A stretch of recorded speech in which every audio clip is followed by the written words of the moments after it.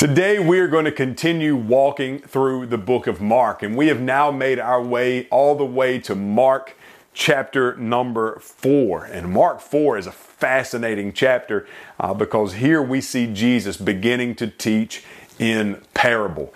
And Jesus is going to give us one of his most famous parables right out of the gate. And so today I want us to look at that parable, not just read the parable, but then I want to see the explanation of the parable as well. So we're going to read fast in verse 1 through verse 9, read the parable, and then we're going to see the explanation of the parable in verse 13 through verse number 20. So a long way to cover today, so I'm going to read fast, and I'm going to need you to listen. And I'm not going to spend too much time commentating on the parable itself at the beginning, but we'll spend the majority of my time giving commentary on the ending of the parable as Jesus explained it to the disciples.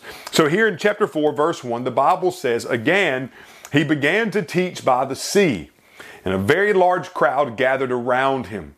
So he got into a boat on the sea and he sat down. And while the whole crowd was on the same shore, facing the sea, he taught them many things in parables." This is kind of a natural amphitheater. You got the hillside, and then Jesus is standing on the boat and he's speaking up. And so they're all around him looking down at him as Jesus teaches. You just kind of imagine the scene there on the Sea of Galilee. And Jesus, let me say this real quick. I said I wasn't going to do much commentary, but you know me, that's hard for me to do sometimes.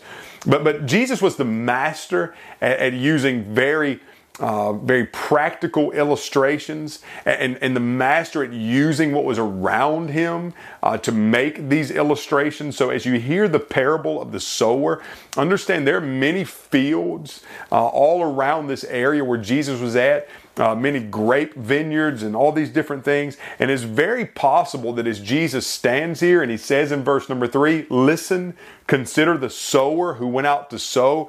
It's very possible that Jesus could have just pointed over and said, "Consider the sower," where everybody's attention would have went to this sower who's out sowing seed. Even if the sower wasn't present at that moment, this would be a very familiar image to those who are listening.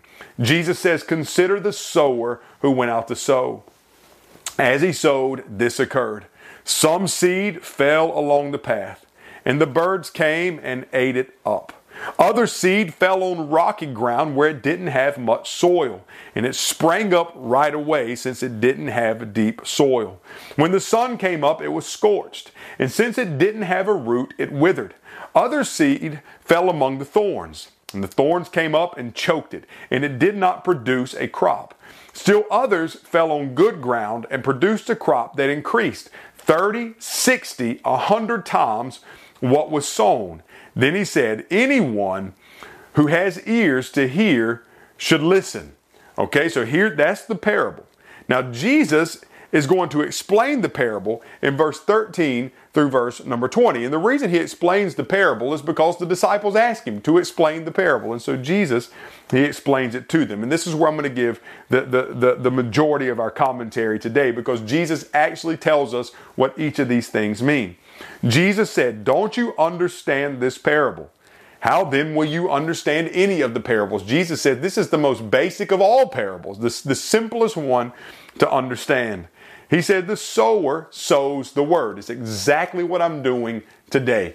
I'm simply scattering the seed of the word of God. When you share the gospel, you're simply sowing seed. Friends, you are not called to till the soil. You are not called to work the soil. You are called to sow the seed. The soil, Jesus is about to explain, is the human heart. Okay? You be faithful to sow the seed. The soil is internal in the individual. Okay? And listen what the Bible says. Jesus says the sower sows the word. "These are the ones along the path where the word is sown. When they hear, immediately Satan comes and takes away the word sown in them." So he says the first soil that's represented is the soil of a hard heart.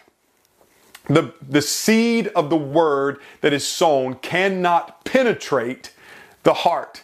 Instead, it just lies on the surface. And just like those birds that he explained in the parable, as soon as it hits, Satan comes to snatch the seed away. It never goes deeper than the surface. Oh, what a horrible place it is to be if your heart is hardened toward the gospel. And then he says, and these are the ones sown on rocky ground. When they hear the word, immediately they receive it with joy. But they have no root in themselves. They are short-lived. When pressure or persecution comes because of the word, they immediately stumble. So that's the second heart. The second heart is what Jesus calls the rocky heart. The rock that is, or the heart that is full of things of the world. And so what? When the seed is sown, hey, immediately this sounds good. This is what I want. I want to be a follower of Christ. I want to receive the word. I want to have joy and pleasure in the word.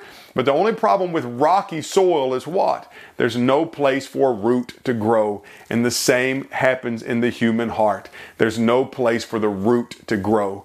And so the root is very small. And when the pressure comes, the persecution comes, guess what happens? That seed that once showed so much promise and so much life, it now withers and dies because the root never took hold. Jesus says, still others are sown among the thorns. These are the ones who hear the word.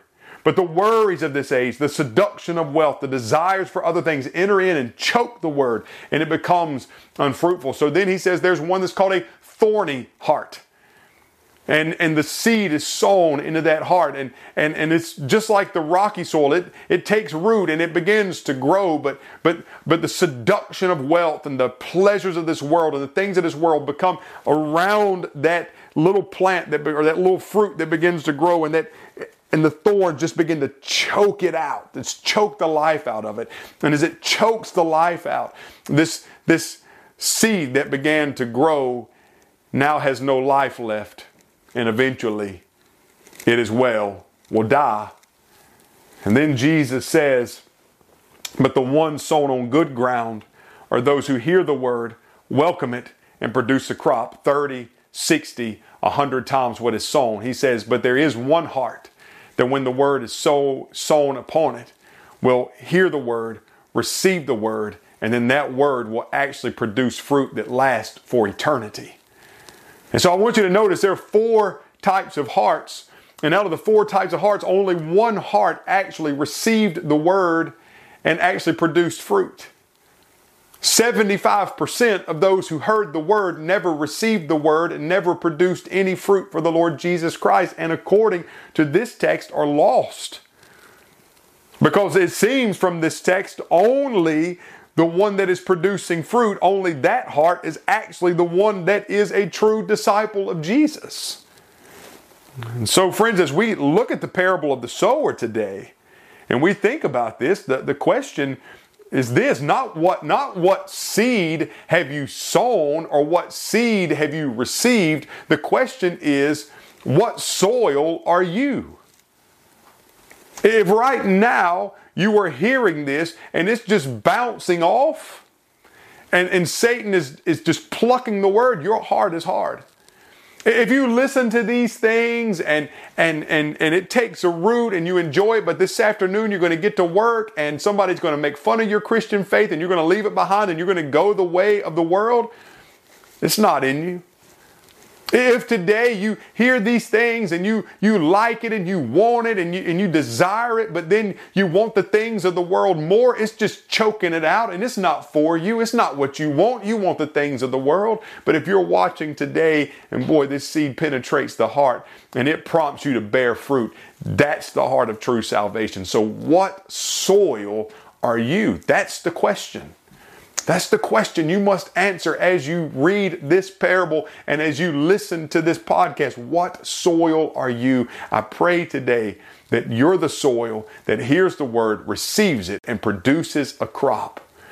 And friends, as you produce that crop, I do encourage you to go out and be a sower of the word. Sow the word, be faithful, and allow the Lord Jesus to take care of the results. Guys, listen, I love you. God bless you. And I'll look forward to joining you tomorrow on New Horizons.